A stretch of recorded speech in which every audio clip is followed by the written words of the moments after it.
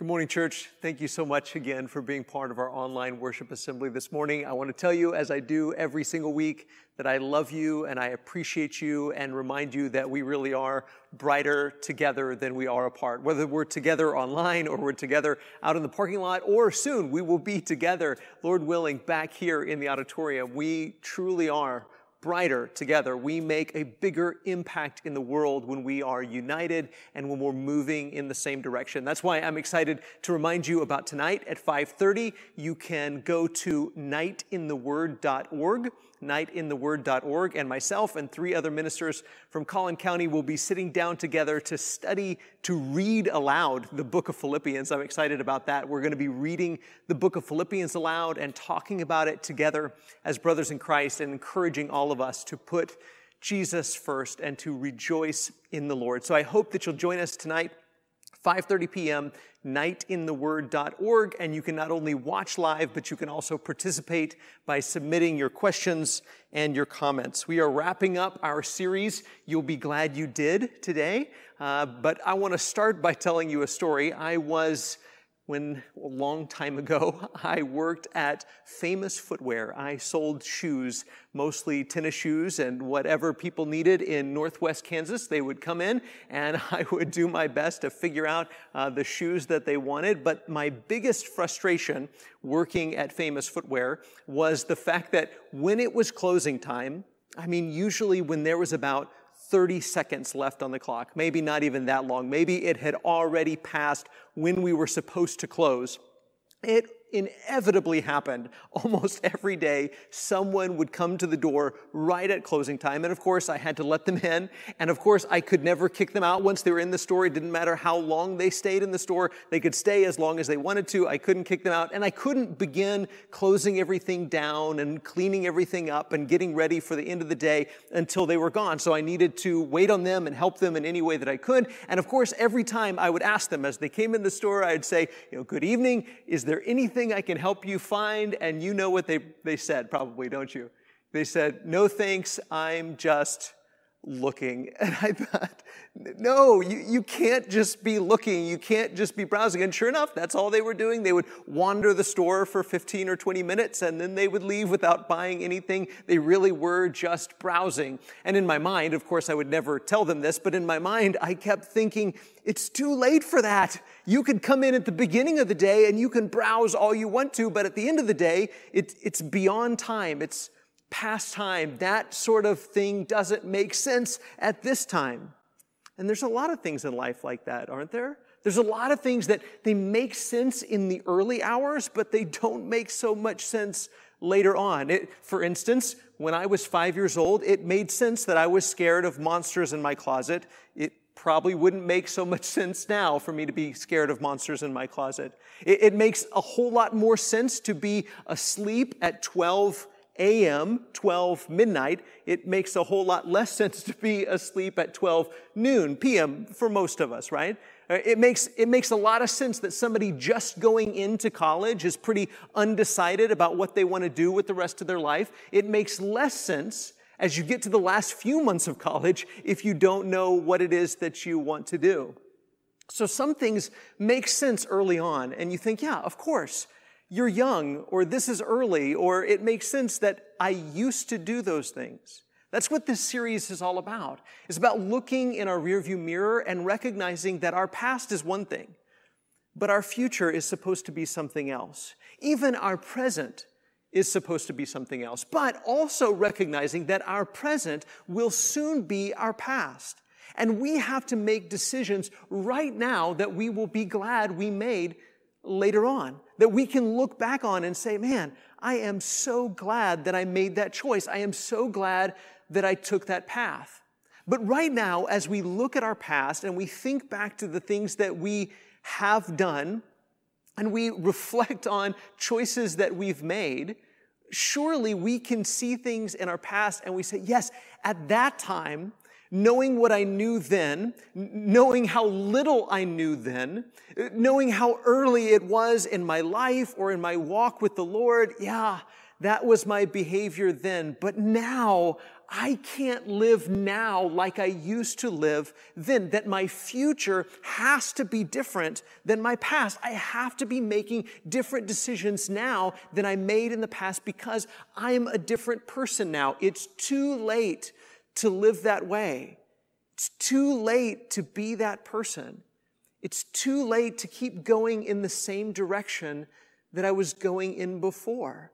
So many of the passages that we've looked at over the last few weeks have been an encouragement for Christians to look back at the past and now think about the present and about the future and make decisions now that you'll be glad you made later.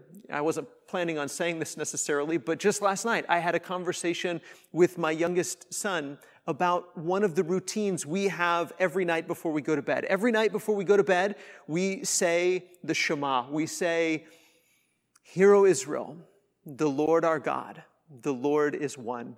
And you shall love the Lord your God with all your heart, with all your soul, with all your mind, with all your strength."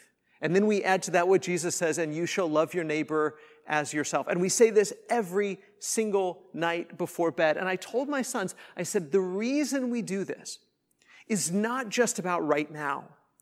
It's about 30 years from now. It's about 30 years from now. I want you to be able to look back at these moments.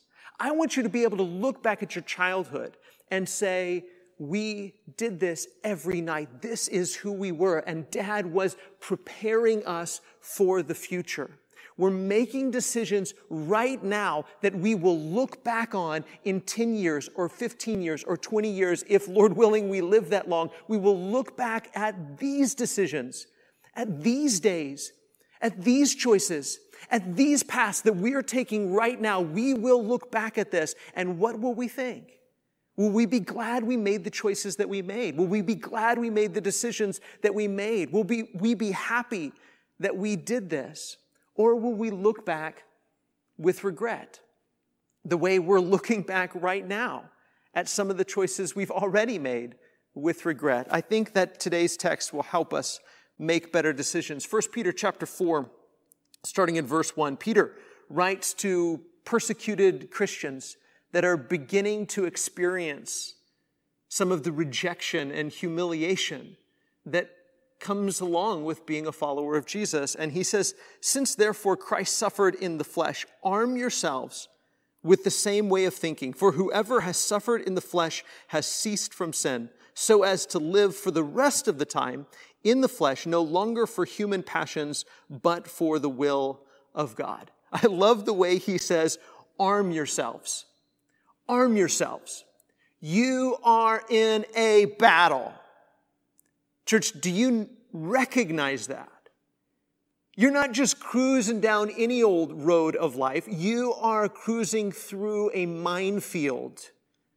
You are behind enemy lines. You are in a battle. And the audience to whom Peter is writing, they recognized that they were in a battle, and they were probably asking questions to Peter, why is this happening to us? And Peter says, you have to arm yourselves. The same way Paul would say that you have to put on the spiritual armor. And think about what he says about arming yourselves. Arm yourselves with what? An AK-47? No. A sword and shield? No. Arm yourselves with this way of thinking.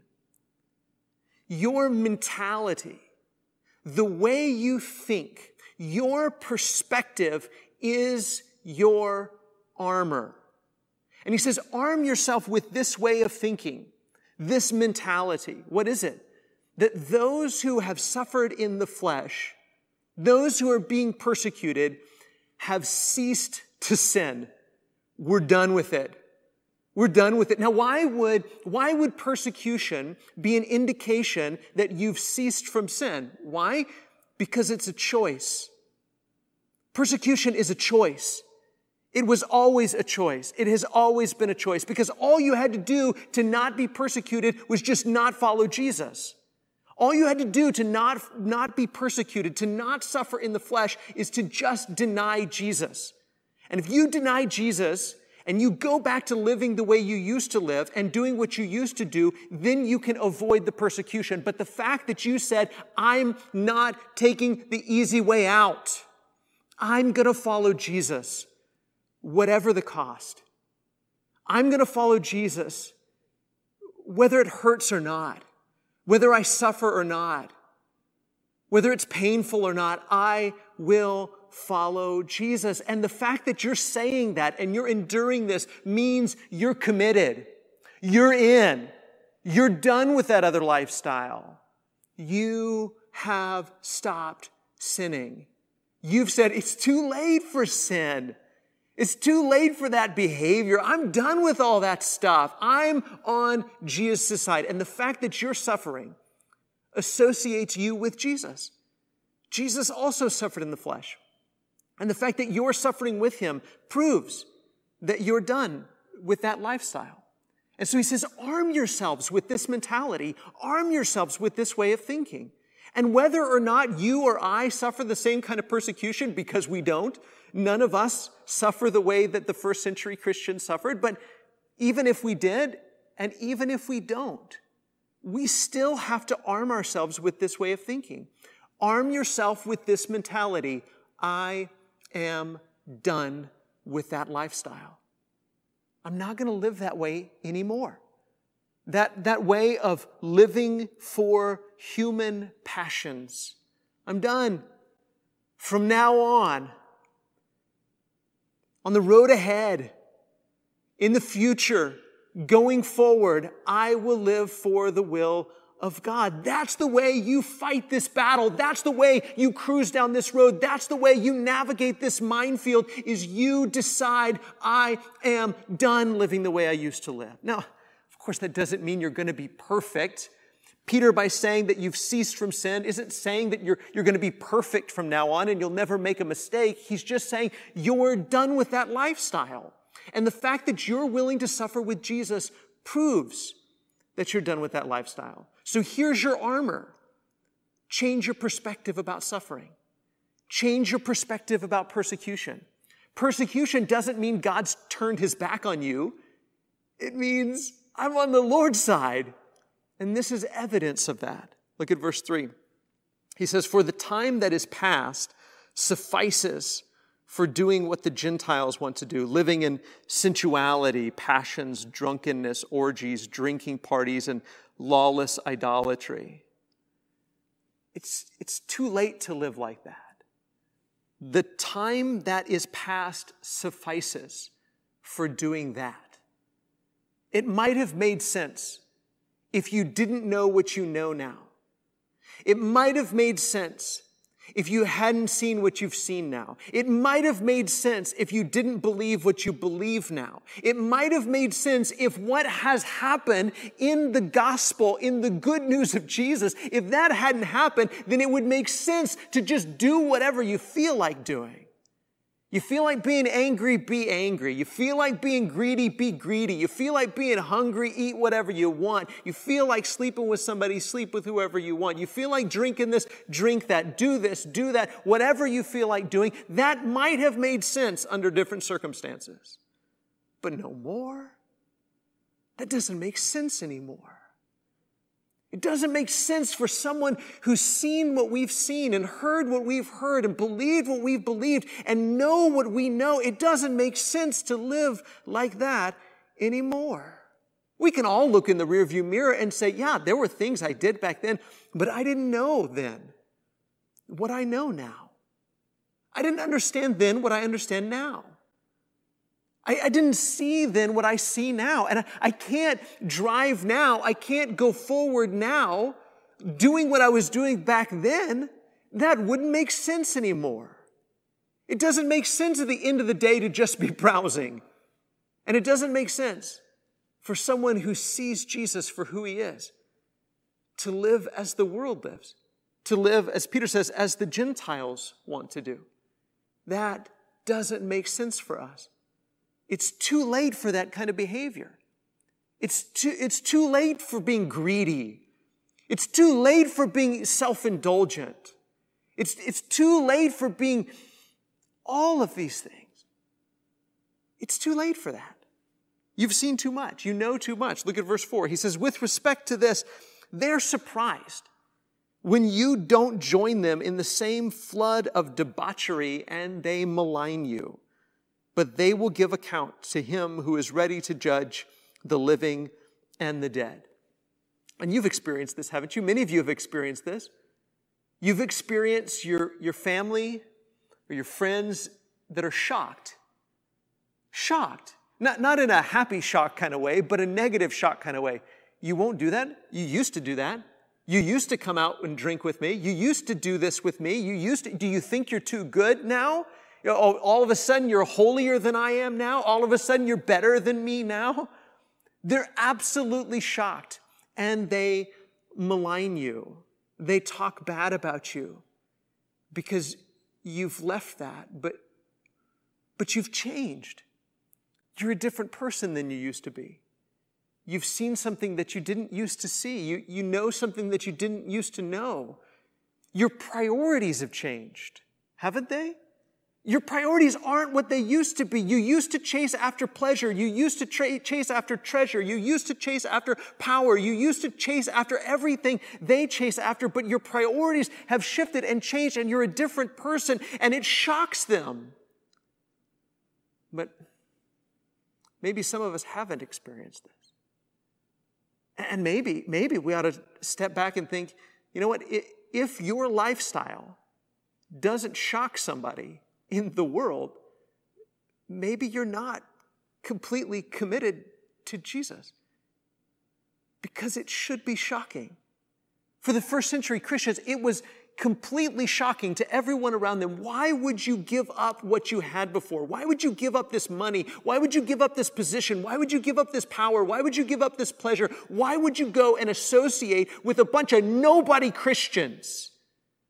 Instead of your family, instead of your friends, instead of coming down to the temple with us and engaging in this worship to the gods, why are you living this way? Why have you given it all up? It was shocking to them. But our world hasn't changed that much. That truly being radically committed to Jesus isn't shocking anymore, because it is. And it should be. And it should shock the world. Verse 6. For the gospel has for this purpose been preached. What purpose is that? That Jesus is going to judge the living and the dead. So for this purpose, it's been preached even to those who are dead. And I don't think he means it was preached to people that were dead when it was preached to them, that it's been preached to the people that are now dead. That though they are judged in the flesh, though they died as men, as everyone does, they may live in the Spirit according to the will of God. I love the way the New American Standard puts that part. He says, and don't you know that there would have been all kinds of questions about Christians who had died? Christians that said, I'm not going to worship the gods anymore.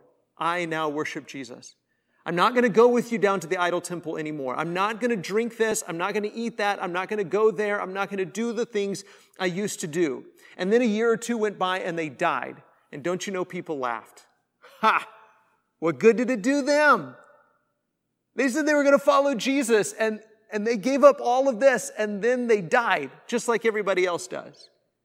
And what good did it do them? And Peter's saying, because Jesus is going to raise them from the dead. Jesus is going to vindicate them.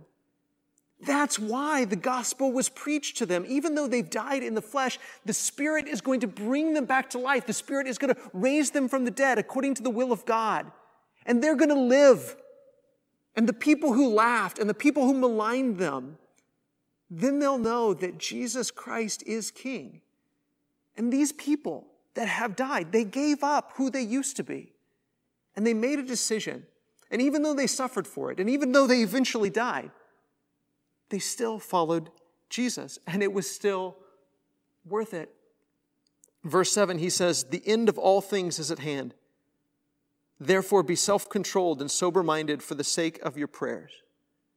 The end of all things is at hand. Do we realize that? That ever since the resurrection of Jesus, everything has been different. We are living in the end times. Ever since the resurrection of Jesus, these have been the last days. People ask questions like that all the time. Do you think these are the last days? Yes, and these have been the last days. Ever since Jesus was raised from the dead, the resurrection has begun. The reign of the Messiah has begun. Yes, these are the last days. The end of all things is at hand. All of this idolatry, all of this chasing after pleasure and treasure and power, it's all coming to an end. These kingdoms are fading away. These lifestyles are all going away. They're all decaying. It's all coming to an end. And Jesus is going to judge the living and the dead. And if that's true, how should you live? We should live every day as if this is the day that Jesus comes back. In fact, I read in a commentary this week that Martin Luther was asked that one time, what would you do if you knew that today was the day Jesus comes back? And he said, I would pay my taxes and plant a tree. I like that. In other words, I would do exactly what I already planned on doing. I would do what I planned to do today. How about you? If you knew for sure that today was the day Jesus comes back, what would you do? Hopefully you'd say exactly what I planned on doing. Because that's the way I live every day. The end of all things is at hand. So, do what? Be sober-minded. Be self-controlled. We should live every day. This could be it. We're living in anxious anticipation of the return of Jesus. And we have been ever since he ascended to his throne. This is going to happen. And we are going to live in light of that fact.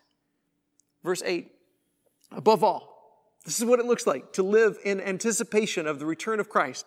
Be self-controlled, be sober-minded, and above all, keep loving one another earnestly, since love covers a multitude of sins. Not that by loving you, I've covered up my own sins or atoned for my own sins. I don't think that's what Peter means. He means that by loving you, I'm covering over or overlooking your sins. We're overlooking each other's faults. We're overlooking each other's shortcomings. We're loving each other. Show hospitality to one another without grumbling. As each has received a gift, use it to serve one another as good stewards of God's varied grace. Whoever speaks, as one who speaks oracles of God. Whoever serves, as one who serves by the strength that God supplies, in order that in everything God may be glorified through Jesus Christ. To him belong glory and dominion forever and ever. Amen. This is what's forever and ever. All this other stuff, all this stuff that people are chasing, all this stuff that people think are important, it's all passing away. The end of all things is at hand, but the glory and dominion of Jesus Christ is forever and ever. Amen. This is what lasts forever. The Lord is coming back. And if he should come back today, let him find us loving each other. If the Lord should come back today, let him find us loving each other. If the Lord should come back today, let him find us practicing hospitality. If the Lord should come back today, let him find us overlooking one another's sins. If the Lord should come back today, let him find us serving one another. If the Lord should come back today, let him find us being self-controlled and sober-minded. Today's a historic day. Did you know that? Today's a historic day. Why? Because today is the closest that we've ever been to the return of Jesus. Today is. Did you know that? That's what today is. Today is the closest day that we've ever been to Jesus' return. And you say, yeah, I've heard you say that before, Wes. Yep. And I might say it again, because every new day that we have, it's a historic day. It's closer now than it's ever been. In the history of the world, no human being has ever been closer to the return of Jesus than you and I are right now. The end of all things is at hand. So this is how we live. We are closer now than we've ever been to the return of Jesus. And every day that comes, every time the sun rises, we're one day closer to all of this nonsense being done. All of this greed, all of this hurt, all of this pain, all of this sin, all of this not caring about each other, all of this criticizing each other, all of this yelling, all of this screaming, all of this killing, all of these wars, all of this crime, all of this, it's all passing away.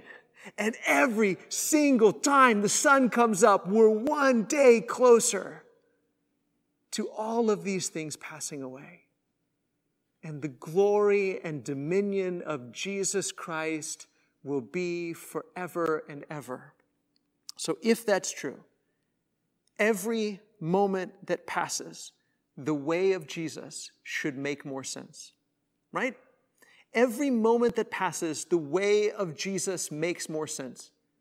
Every moment that passes, every minute, every second, every day, every hour, every single moment of time that passes, the way of Jesus just makes more and more sense.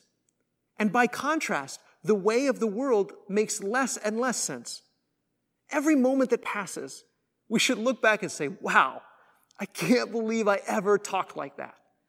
I can't believe I ever lived like that. I can't believe I ever chased those things. Thank God I'm forgiven.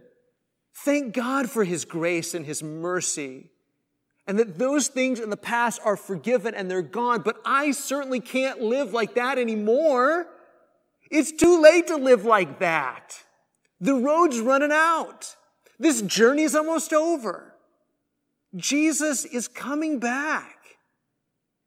And all of these things that people think are so pleasurable and so important, and they chase after and they idolize, it's all passing away. And every moment, the way of Jesus just makes more sense.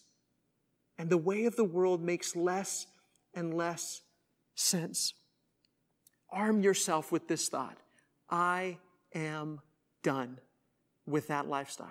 I am done with a lifestyle of sin, because sin makes no sense for anyone who's anticipating the return of Jesus.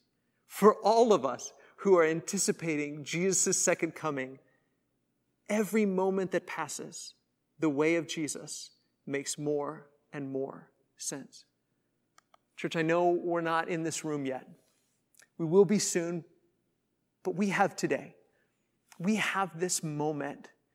And if you aren't ready for the return of Jesus, if where you are right now looks too very much like where you've been, and you want to change that, and you need prayers or encouragement, or if you're not a Christian and you're ready to be baptized into Jesus, please, please, please don't let another hour go by that you don't reach out to me, one of the other ministers, one of the shepherds here, or someone, and do whatever you need to do to make the changes that you need to make, because the end of all things is at hand. And the glory and dominion of Jesus Christ is forever and ever. And every moment that passes, the way of Jesus makes more and more sense. So if we can help each other to walk in that way, then let us know how we can help you. Thanks for being with us this morning.